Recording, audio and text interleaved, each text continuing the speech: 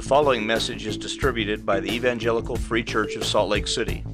More information is available at our website, www.slcevfree.org.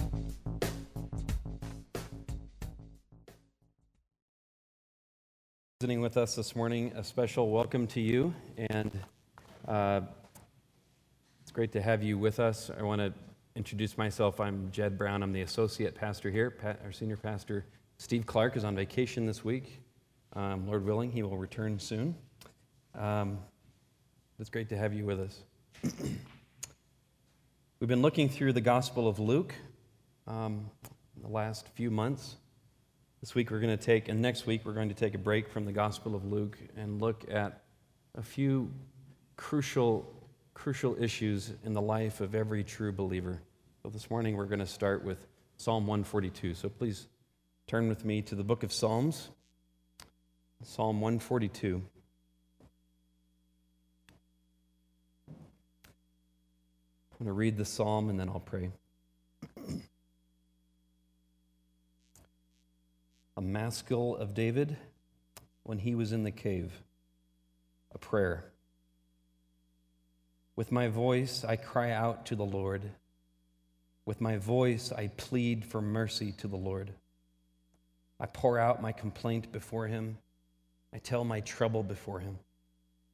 When my spirit faints within me, you know my way. In the path where I walk, they have hidden a trap for me. Look to the right and see, there is none who takes notice of me. No refuge remains to me. No one cares for my soul. I cry to you, O Lord. I say, you are my refuge, my portion in the land of the living. Attend to my cry, for I am brought very low. Deliver me from my persecutors, for they are too strong for me. Bring me out of prison, that I may give thanks to your name. The righteous will surround me, for you will deal bountifully with me. Let me pray.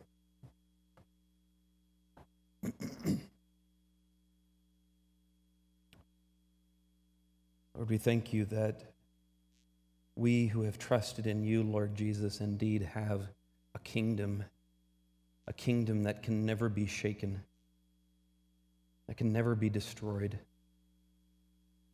and we can never be snatched from your kingdom. You are a good king, and you are not an impotent king. You are a strong king. We thank you for that. We thank you, and we say that, I say that, and I immediately, in the inner thoughts of my mind, want to pray and help me believe what I just said. I believe, help my unbelief. There are certain times in our lives when you, in your sovereign control, see fit to allow us to experience trouble. Great, sometimes grave trouble. And we are tempted to think otherwise. We are tempted to question the strength of you, our King, or the solidity of your kingdom. We need grace. We need you to come, and I pray today that I'm sure, even with our smaller size this morning, because of this weekend, I'm sure that there are people here who are in the cave, that they can read this psalm and immediately identify with what David is saying here, and they right now are in need of great grace. They are in need of great deliverance from you right now. And I pray that you would come, Holy Spirit, and speak with them and meet with them and do a comforting, exhorting, sweet business with them today. Meet them right where they're at. And for the rest of us, I pray, Holy Spirit, that you would come and that you would implant the living word in our hearts, that when we too find ourselves in the cave, that we would have these blessed truths before us this morning to call upon, to feast upon, to live upon in these moments. I can think of times in my own life when all was dark, and it was your word, your living word, that was my very food during those seasons. Thank you for that.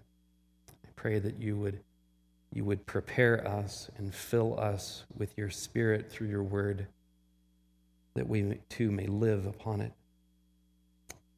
So please help me now. Help me to say the right things, and help us. Please, Holy Spirit, fill me, fill this people as I speak and as they listen, as we all contemplate you. Please come and meet with us. Please do a work here today. Do a work that is glorifying to you and is good for us, is truly good for us. I pray this in your name. Amen. Well, welcome to Psalm 142. Welcome to the workshop of God. In this workshop, God is doing something that we are meant to watch, that we're meant to learn from. When we come to a psalm like this, what we're really doing is apprenticing with Jesus. We're sitting at his feet, watching him do his work. We're meant to watch and learn. Today we have something crucial to learn. Reading this psalm, we're given the privilege of learning from the master a trade. It's a trade that is a mark of every true Christian. Every true Christian knows this trade. The trade of psalm making. Psalm making. I hope you will see today just how important it is for you and I to learn this trade, but first we need to see a little bit of the background to the psalm. The word psalm, by the way, if you're new to the Bible, just means song. And sometimes the psalms are songs of praise, sometimes of pleading to God for help, sometimes a complaint to God, honest complaint. And often all three are present in the same psalm: complaint, pleading, and praise.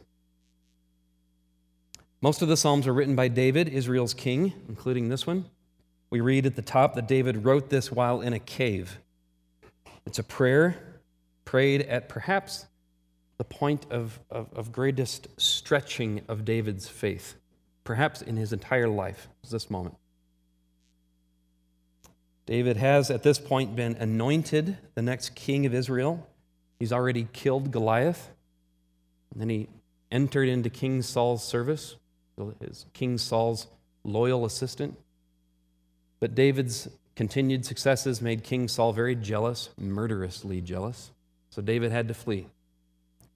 He flees to the wilderness, and he first runs to, you can read about all this in 1 Samuel 22 if you want later.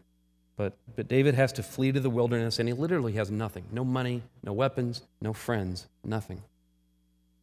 He's first helped by a priest named Ahimelech, but he has to flee again, and so he goes to the Philistines at Gath, and that just proves to be totally awkward, and so he has to flee again, and this time he flees into the wilderness utterly alone. When he writes this psalm, he's hiding in the cave of Adullam, literally in a cave, hiding by himself. If we keep reading the story, we see that later his brothers and other soldiers and assorted criminals and miscreants come to help him. That's later in the story. David doesn't know that yet. At this moment, David asks God, verse 4, to look to the right and see. There is none who takes notice of me. The right hand is where you would find your trusted friend, a person who looked out for you, a person who had your best interest in mind, who wanted to protect you. And there was no one. David was alone. So we can all relate to this, I suppose, in our own way, but especially if you've ever ended up in the hospital or had a loved one end up in the hospital, I think you can especially relate to what David is feeling here, what this experience is like. You've been anointed king, you've beheaded the giant, you've gained the king's favor, life is moving along swimmingly. And then crash. You find yourself in a bed, alone in a cave, hooked up to beeping machines. God has pressed the pause button. Or is it the stop button? That's the question, right? Is this pause or stop? What is this? Life is now on hold and you feel alone. There were real enemies chasing David. That's bad enough. The cancer, the rival at work, the loss of work, the bitter rage of a spouse. These are all real enemies. And they are hard. And yet, what really stretches our faith to the limit is facing these enemies alone. It's been said that we rejoice together and we grieve alone, and that's true. Nothing tests our sanity like facing a fearful enemy alone. And yet, the Psalms are not included in the Bible just to help our sanity in times of difficulty. They do this, but not just this. Something deeper is going on here. At this moment, when everything and everyone was gone, and when he was alone in the cave, David shows his true colors. The true allegiance of his heart was revealed. Fearful trials have a way of doing this. This is the deeper point, that God is after our hearts, and he will settle for nothing less than deep allegiance to him. Now, why is that? Well, first off, he's king, he's God, he's your creator. That's, he can do that. But something else is happening here. Well, he also expects this. He wants this. He will stop at nothing to get it because he is a bountiful, generous God who aims to give us everything that would satisfy our souls. So he demands our allegiance for our infinite good, that we would gain infinite good. He demands our allegiance for the sake of our good and his glory in giving that good. So this leads us to the big point today, the big point from this psalm. True allegiance to God is expressed in trouble by crying out to him for his sovereign deliverance, leading to ultimate reward. I'll read this again. True allegiance to God is expressed in trouble by crying out, and hear the emphasis of my voice, to him for his sovereign deliverance, leading to ultimate reward. Whatever true colors are coming out of you in your trial, the psalm pictures for us what allegiance to God looks like when we're alone in the cave. It's the path we all need to go down. We need to learn from the master this trade of psalm making, not only for our sanity in the cave, although this does speak to that, but for the deep satisfaction of our souls. So I'm going to unpack this big point today. The first lesson we learn in this trade of psalm making, the first lesson in this workshop is this: cry out to God, not to yourself or the things around you. Cry out to God, not to yourself or to the things around you. The first two verses are pure poetic parallelism. It's a hard word to say.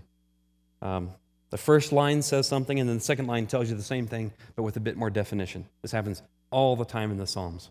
If you start to look for it, you see it everywhere. David cries out to God with his voice. He pleads for mercy. He pours out his complaint before him. What does he mean by complaint? It simply means, it's not complaining in the way a petulant child complains about not getting their way. It's complaint in that he's simply telling God his troubles, being honest with God about his troubles.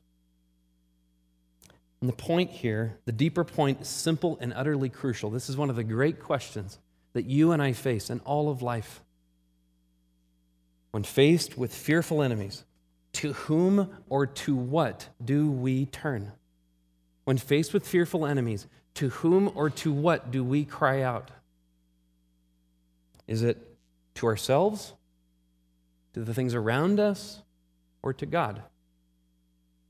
This was Israel's great sin in their time in the wilderness.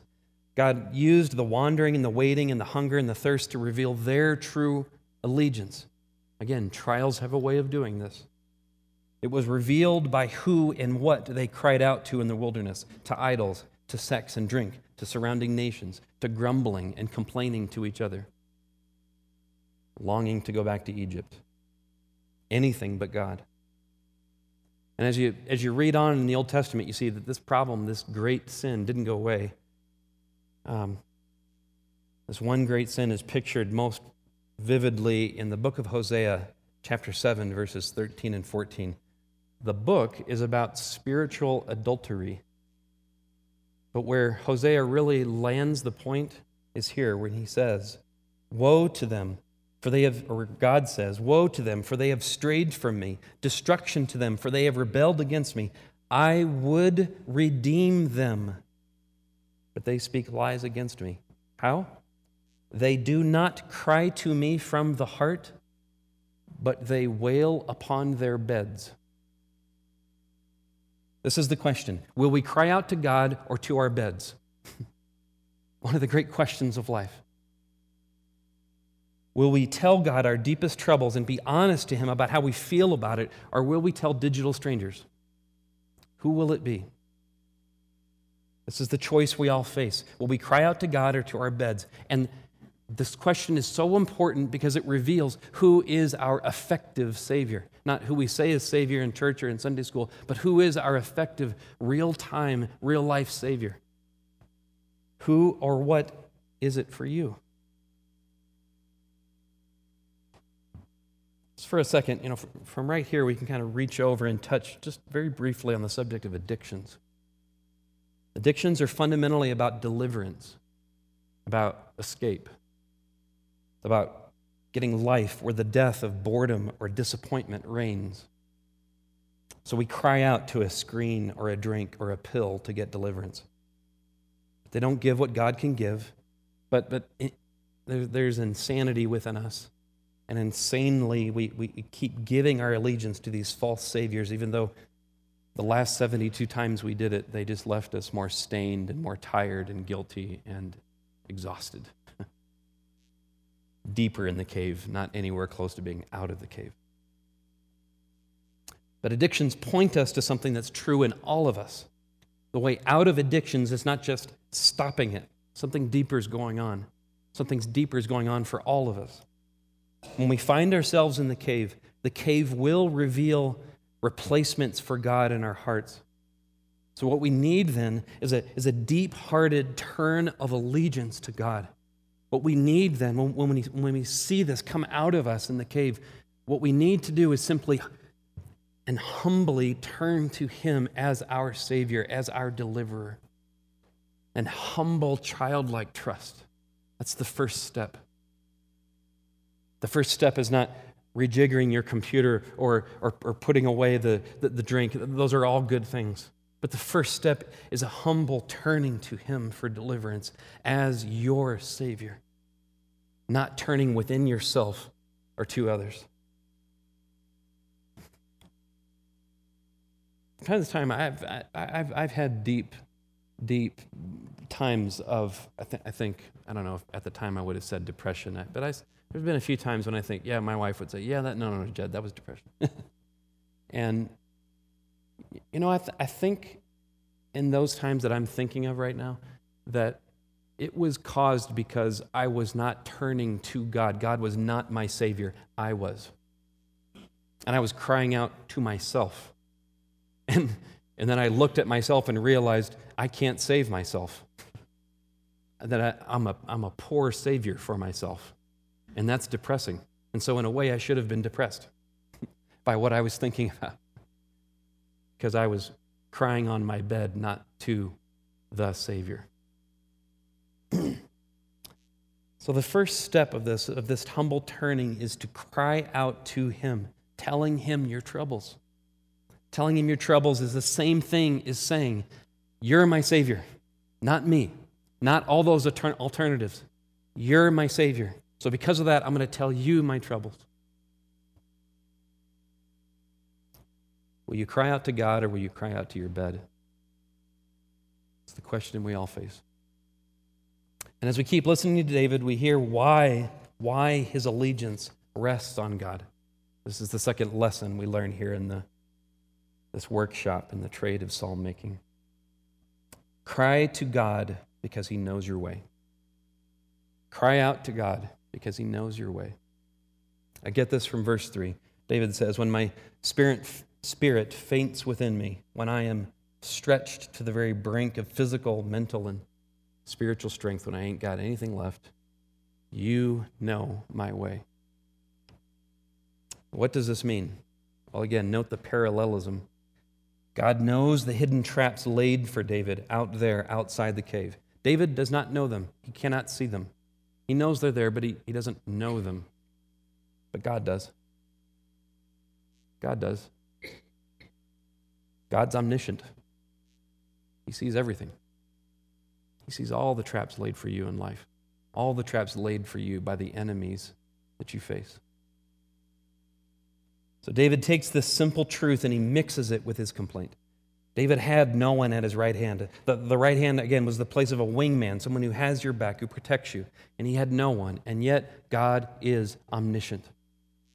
You know my way. I'm going to mix that in with my complaint. God is omniscient. God is sovereign. And the sense here is not a cold, distant, all-knowing control, but the sense is a fatherly closeness. God is close, and God knows. God is close, and nothing spins outside of his control. So as I said, this is why I think many of us spin right here at this point. This is where we spin in cycles of depression and sin and addiction. Yes, your situation is bad. Yes, what happened is shameful, and it does hurt. And yes, I can see how you so wish you could have that one back. And yet, if only, and I want to try to say this with the appropriate, if sarcasm has a place in the pulpit, I want to say this with just the right amount of loving sarcasm here, okay? If only there was a God who was so sovereign that he was in control of everything, then I wouldn't have to burn myself out trying to control everything myself. If only there was a sovereign God who knows even more than the doctor, who can see into the cancer cells, who knows exactly what's going on. If only there was such a being who existed. If only there was a God who was really omniscient and omniscient for me. If only such a God existed, then I wouldn't be so exhausted with anxiety trying to be omniscient myself. Do you try to be omniscient? Do you try to do God's job for him? It's exhausting, isn't it? Because you're not. You're not God. You're not omniscient. He is. If only such a God existed that we could really cry out to and tell him all of our hurts, all of our fears, then I wouldn't be so frustrated and disappointed that others don't seem to understand or care. Oh, if only such a God existed. If only there was a sovereign God who's actually been here in my cave, who knows what this is like. If only God were not so far away in his sovereignty and his omniscience, but could come close and really live like a man like me and feel what it's like to be shut up in a dark cave with a stone rolled over its mouth, utterly alone, with no one at his right side, completely in need of God to raise him up out of that cave. If only such a God existed. If only God would do such a thing. Many of us spin right here. That's effectively how we think. And yet such a God does exist. Such a God has done this. Such a God knows your way. Jesus knows your way. And Jesus knows your way. Jesus knows. He's been in the cave in need of the salvation of God just like you. He knows your way. He knows it, and knowing means that he owns it. He owns your way. I want to say, if you are in the cave because of you, because you have done it, it's your fault. God owns that too. God knows your way yet still. He's that sovereign. He's sovereign over you, even over your sin. He's that big. He's that sovereign. I think part of sitting under the fact that he knows your way is letting him be omniscient and letting him be sovereign, even over the stuff that you have done. Let him own it. Let him own it. Whatever your cave is like, Jesus knows your way. And Jesus knows your way as one who's been there. So draw near to his throne of grace, and you will find mercy. You will find his grace to help you. He knows your need. So this truth gives David the faith he needs to honestly cry out to God. And in verse 4, he cries out, and then I suspect that he hears himself. Have you ever done this where you're praying, and then you say something to God, and then you say, I don't think that's quite right. I just said that to the creator, God, sovereign of the universe. I need to backtrack a little bit. I think David hears himself speak in verse 4 when he says, no refuge remains to me. No one cares for my soul. Did I just say that to God? And then I suspect he remembers who he's saying these words to. And so David cries out again to God, verse 5, and says, you are my refuge, my portion in the land of the living. David corrects himself. No, I do have a refuge. It's God himself. You are my portion. The pronoun changes from I to you. Portion means my share, my reward, my great treasure. Portion also almost always implies that it is given, that it is a gift by someone else. David's reminding himself, not only are you my portion, but you have made, that's because of your initiative. That's because of your divine moving in my life. That actually didn't start with me. That started with you, oh God. The subtle, almost like David is reminding God of that in this moment. So this leads us to the third point, the third lesson in this, learning this trade of psalm making. And it's a crucial one. Remember that God himself is your portion, not what he does for you. Remember that God himself is your portion, not what he does for you. The point here is subtle but profound and convicting to me and perhaps to you. David is essentially saying, I haven't mixed up what my reward really is, what would truly make me happy and satisfy my soul. It is you. It is you yourself, O Lord. And this doesn't mean that David pretends as though his immediate fears and enemies are meaningless. Far from it. But his greatest good is not God solving his problems. His greatest good is God himself. Now, it is impossible to separate the character and the deeds of God. But we kind of do this all the time, I think. We love what God does for us, but not the God who does it. And it may be because, to relate it to the previous point, we think we know our own way. We own our own way, thank you. We love God for answering our prayers when they are answered according to our knowledge and our omniscience. But that's not what David's doing here. Perhaps you've never really entrusted all the fearful unknowns of your life to God, to a God who really knows them. Perhaps you've entrusted yourself to the deeds of God, to the deeds that you know he should do, but not all the unknowns. You've never entrusted all the beautiful, all the unknowns to God's beautiful character and his wisdom. Well, you must. You must, because until you do, you will never truly be able to cry out to him and entrust him with all of the unknowns. If you can only trust him with the known, you will have no recourse, no refuge in the unknowns. And there is a deeper problem yet still. If God himself is not our portion, then our prayers will always tend towards idolatry. When we love God only for his changing our circumstances, what we really love most, what we treasure supremely, is the change in our circumstances, not him. God is just our means to the end we really love. Our prayers to God are really for him to give us what is our effective God. So this is where I'm most convicted by this psalm, and as I think about how I've prayed this way, oh boy, how often I've prayed, really for God simply to change my circumstances, for God to feed my God.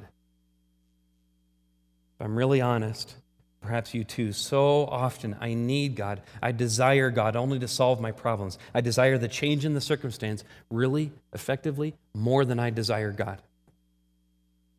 I know this from listening to my own prayers as I think about them, but I also know this as I think about my relationships. Because when I'm relating to God this way, when you are relating to God this way, undoubtedly you are relating to other people this way. Treating them and relating to them only for how they enhance or detract from the goodness of your life, the circumstances of your life. So what do we do with this? Well, my first step has been, and yours must be, not to do anything but be honest with God about it. To remember who you're talking to, and painful as it is, tell him what you have valued more than him. Say it to him. Say it out loud. Ask him for forgiveness. And then ask him to fill you with his Spirit, that you would see him for what he is. That he would give you new eyes to see what true treasure really is. What real good really is. Which is another way of saying, show us Christ. Spirit, come, show me Christ. Take me to Calvary. Show me the refuge I have from my sin and what he did for me on the cross. Show me Christ. Holy Spirit, bring me to the empty tomb. Show me that this refuge, this Savior, really has beaten death for me. Show me that. Let that sink in yet again.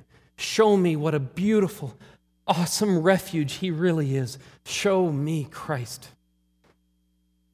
Show me goodness. Show me what good really is. Show me Christ. And as the Spirit gives us new eyes to see Christ, we will begin to see God as he truly is. As he truly is, the lover of our souls. As I said, the word portion always carries with it the sense of being a gift. So it has this emphasis of the initiative of the giver. That it was God's choice that he would take Israel into the promised land and divide up the promised land and give each tribe a portion of the promised land. He did that out of his grace, not because Israel was great, the biggest, or the strongest, but because he wanted to, because he loved Israel. Why did he love Israel? Because he loved Israel. The word portion always has sitting in it this sense of God's loving initiative. He is your portion because he has loved you. When we see Christ on the cross, when we see the empty tomb, we realize, we see more deeply the divine initiative of the lover of our souls. So when we pray out to the Spirit, give me new eyes, we're praying, show me Christ. Show me what a lover you have been to me, oh God. Show me this yet again. Show me the violent love that you have had for me, that you would go to the cross for me, that you would endure the infinite solitude of the cross and that dreadful tomb for me. And as we do this, as the Spirit shows us this, we will find our hearts won over to him again. This becomes more than just theology. We will find our hearts won over to the lover of our souls yet again. We find our hearts being filled again with allegiance to him, not the cold allegiance of a dictator and a subject, but the natural, thankful, love-filled allegiance of the heart to its lover.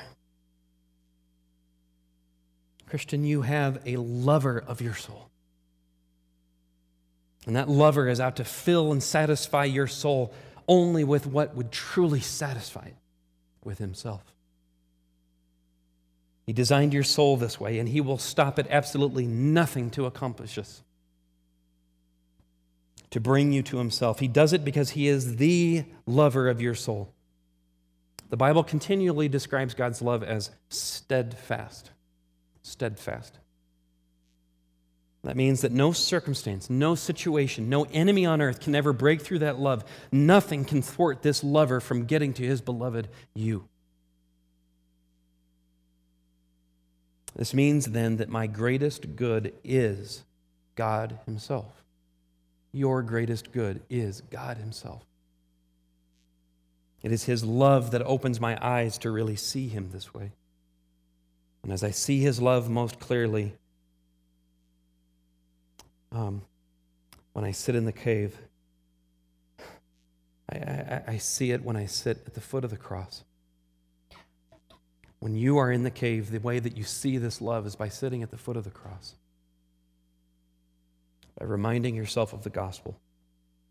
Now, I don't mean to say that the gospel is some kind of magical incantation that changes you.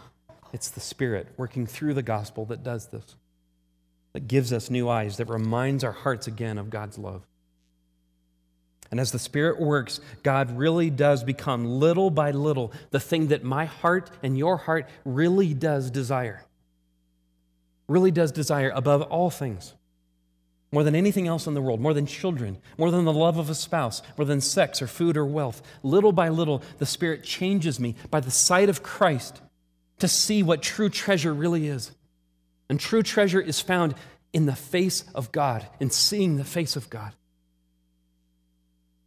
So then it will only be found when we finally fall asleep for the last time and then wake up and see his face. That's when true satisfaction will be found by you and I, by our hearts. Only then. Then and only then will our souls be truly satisfied. David prays this way at the end of Psalm 17. I'll read just a few verses. Arise, O Lord, confront him, subdue him, still thinking about enemies. Deliver my soul from the wicked by your sword. Verse 14, from men by your hand, O Lord, from men of the world whose portion is in this life. You fill their womb with treasure. They are satisfied with children, and they leave their abundance to their infants. As for me, I shall behold your face in righteousness. When I awake, I shall be satisfied with your likeness. Where is your portion? May the Spirit so move in us that we can say when we are in the cave, it is you, O Lord. May the Spirit so move in us and do this miracle that we would value him, that we would see him as our portion, not even children, not even the basest of needs in this world, but we would see him as our portion. And only the Spirit can do that. Only the Spirit can do that through the gospel. You can't gin this up. It's a miracle of the Spirit. And he does this.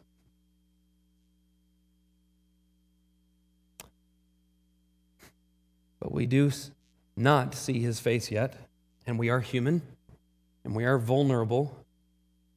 The fearful enemies are still there, still laying their traps. They're real. This is no exercise. This leads us to the final lesson in this craft of psalm making. The fourth lesson is this: cry out to him for full, bountiful deliverance. Cry out to him for full, bountiful deliverance. C.S. Lewis once pointed out that our problem is that our desires are too small. We settle for too little. We come to the end of this psalm and we see that David has no such problem. He asks for God to attend to his cries. He asks for deliverance from his enemies, and he asks to be sprung from the prison. He asks for a complete reversal of his situation. Now, it's at this point that we probably should be a little uncomfortable, a little uncertain as to how do we apply this to our situation, to our present troubles. Does God really care for the details of my life in the same way that he cared for David and his life? Like, how do I enter into this psalm in my cave, in my troubles? Well, we begin by considering who we really are in this psalm, who we map over to. And I want to say right off the bat, it's not exactly David. It's not exactly who we map over to. Remember that King David is a picture of the greater King David to come, King Jesus. And so even though David came before Christ, we see how David here is really echoing the prayers and the experience of Christ. Jesus too had his cave killed on the cross for our sins. He bled and died and was placed in a tomb, in a dark cave, utterly alone, cleft from the rock. And there he lay in need of deliverance by God to raise him up. Jesus himself would have confidently prayed this psalm, including the last line. The righteous will surround me, for you will deal bountifully with me. So what and when is he talking about if Jesus is praying this? He's looking forward to that final day when he will return on the clouds and we will be raised up with him, and we who have been made righteous in his righteousness will surround him. God will deal bountifully. God the Father will deal bountifully with God the Son by bringing all of us and surrounding all of us to him on that day. I think that's the picture that Jesus has in his mind as he's saying, you will deal bountifully with me. I know you.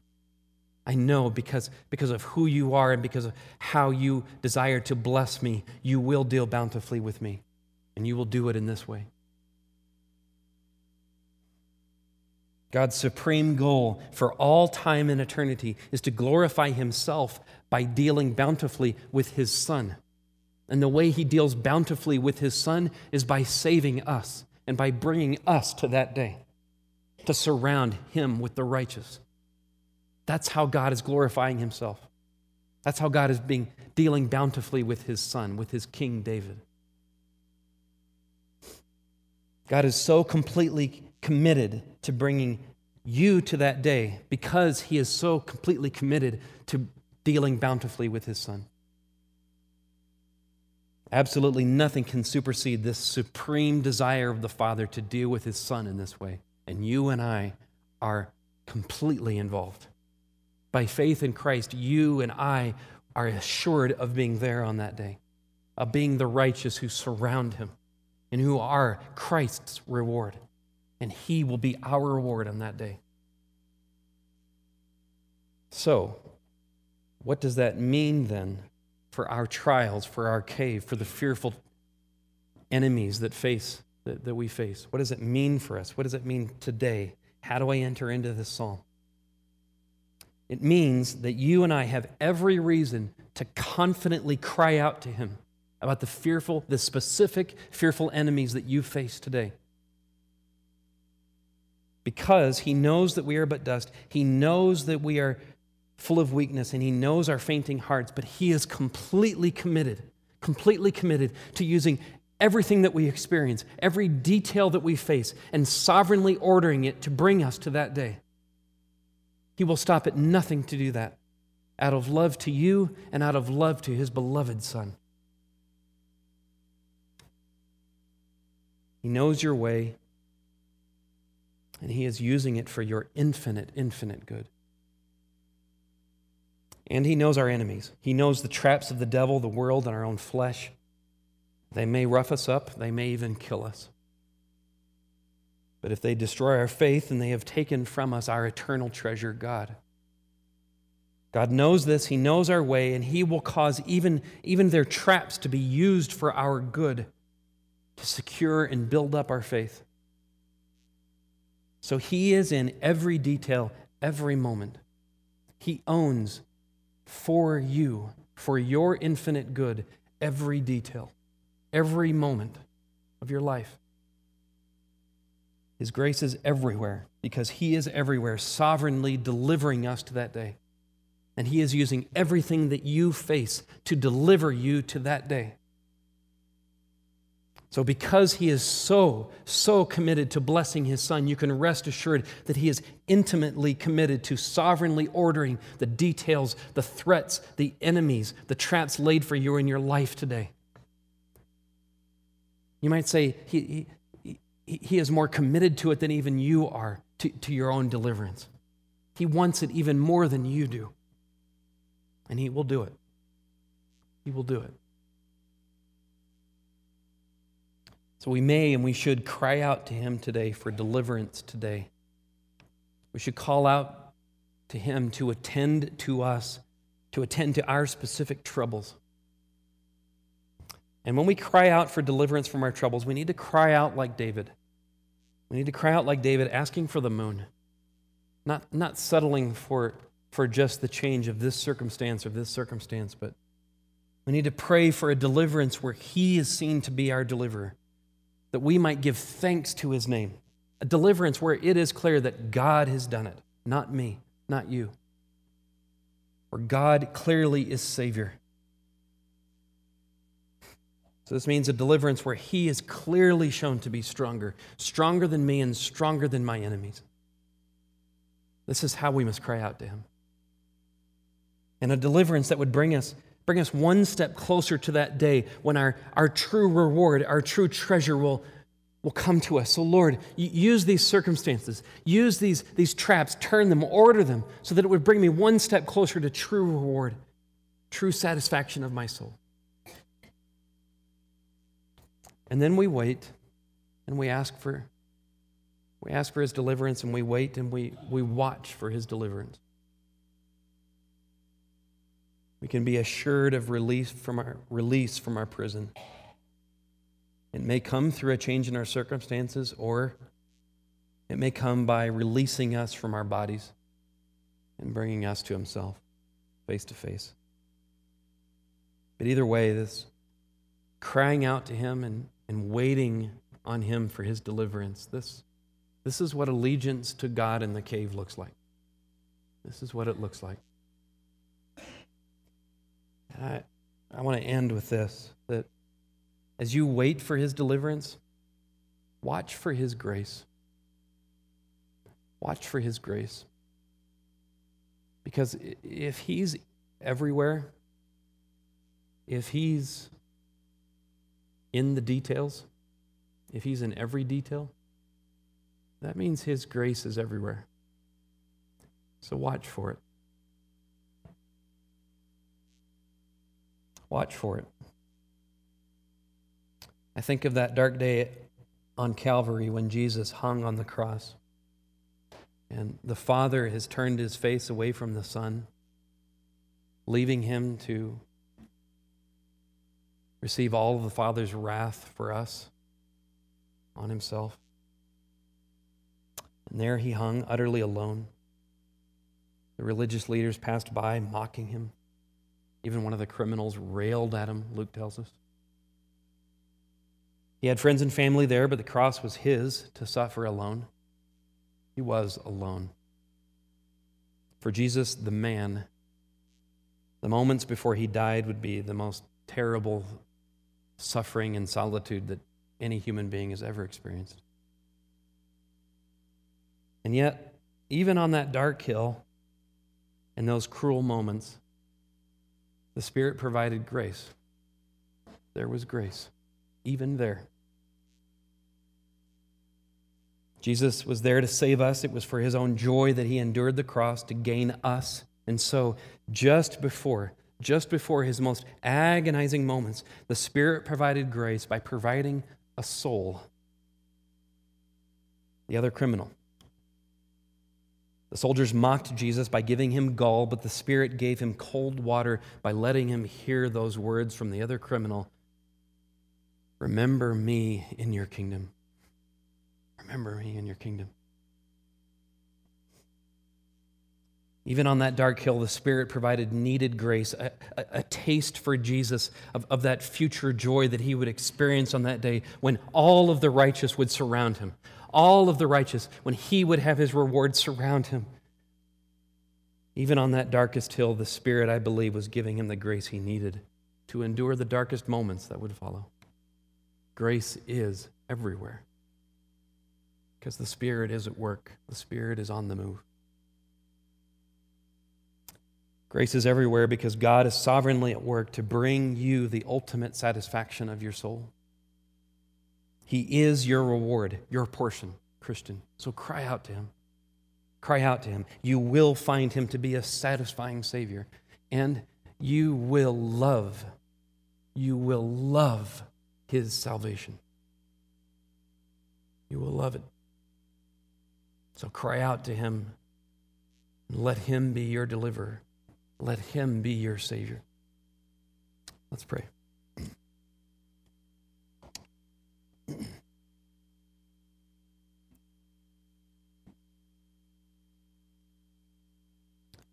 Lord Jesus, what a blessed, strong, ever-present, omniscient, and sovereign Savior you are. I thank you that you are using every situation, every moment, to keep delivering us, to keep saving us, till that blessed day when our souls are completely satisfied.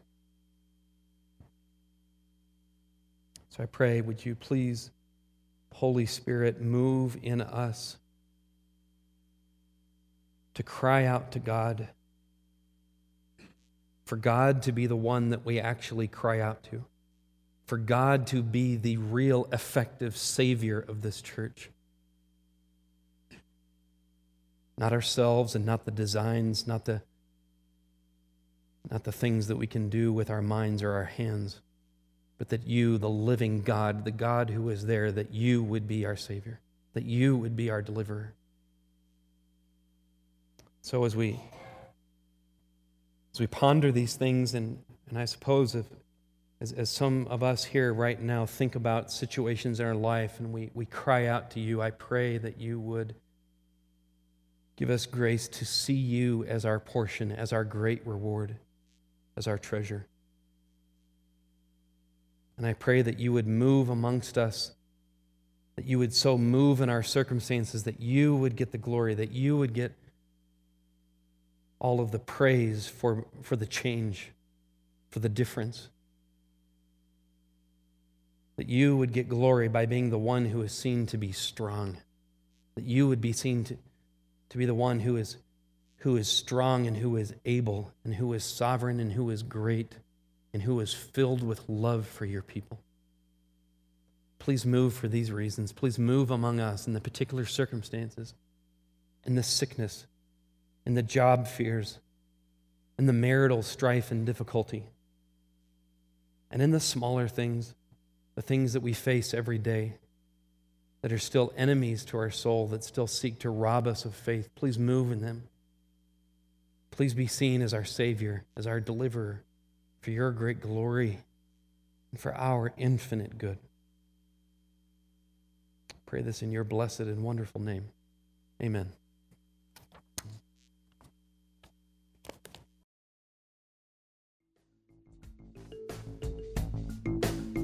Thank you for listening to this message recorded at the Evangelical Free Church of Salt Lake City in Salt Lake City, Utah.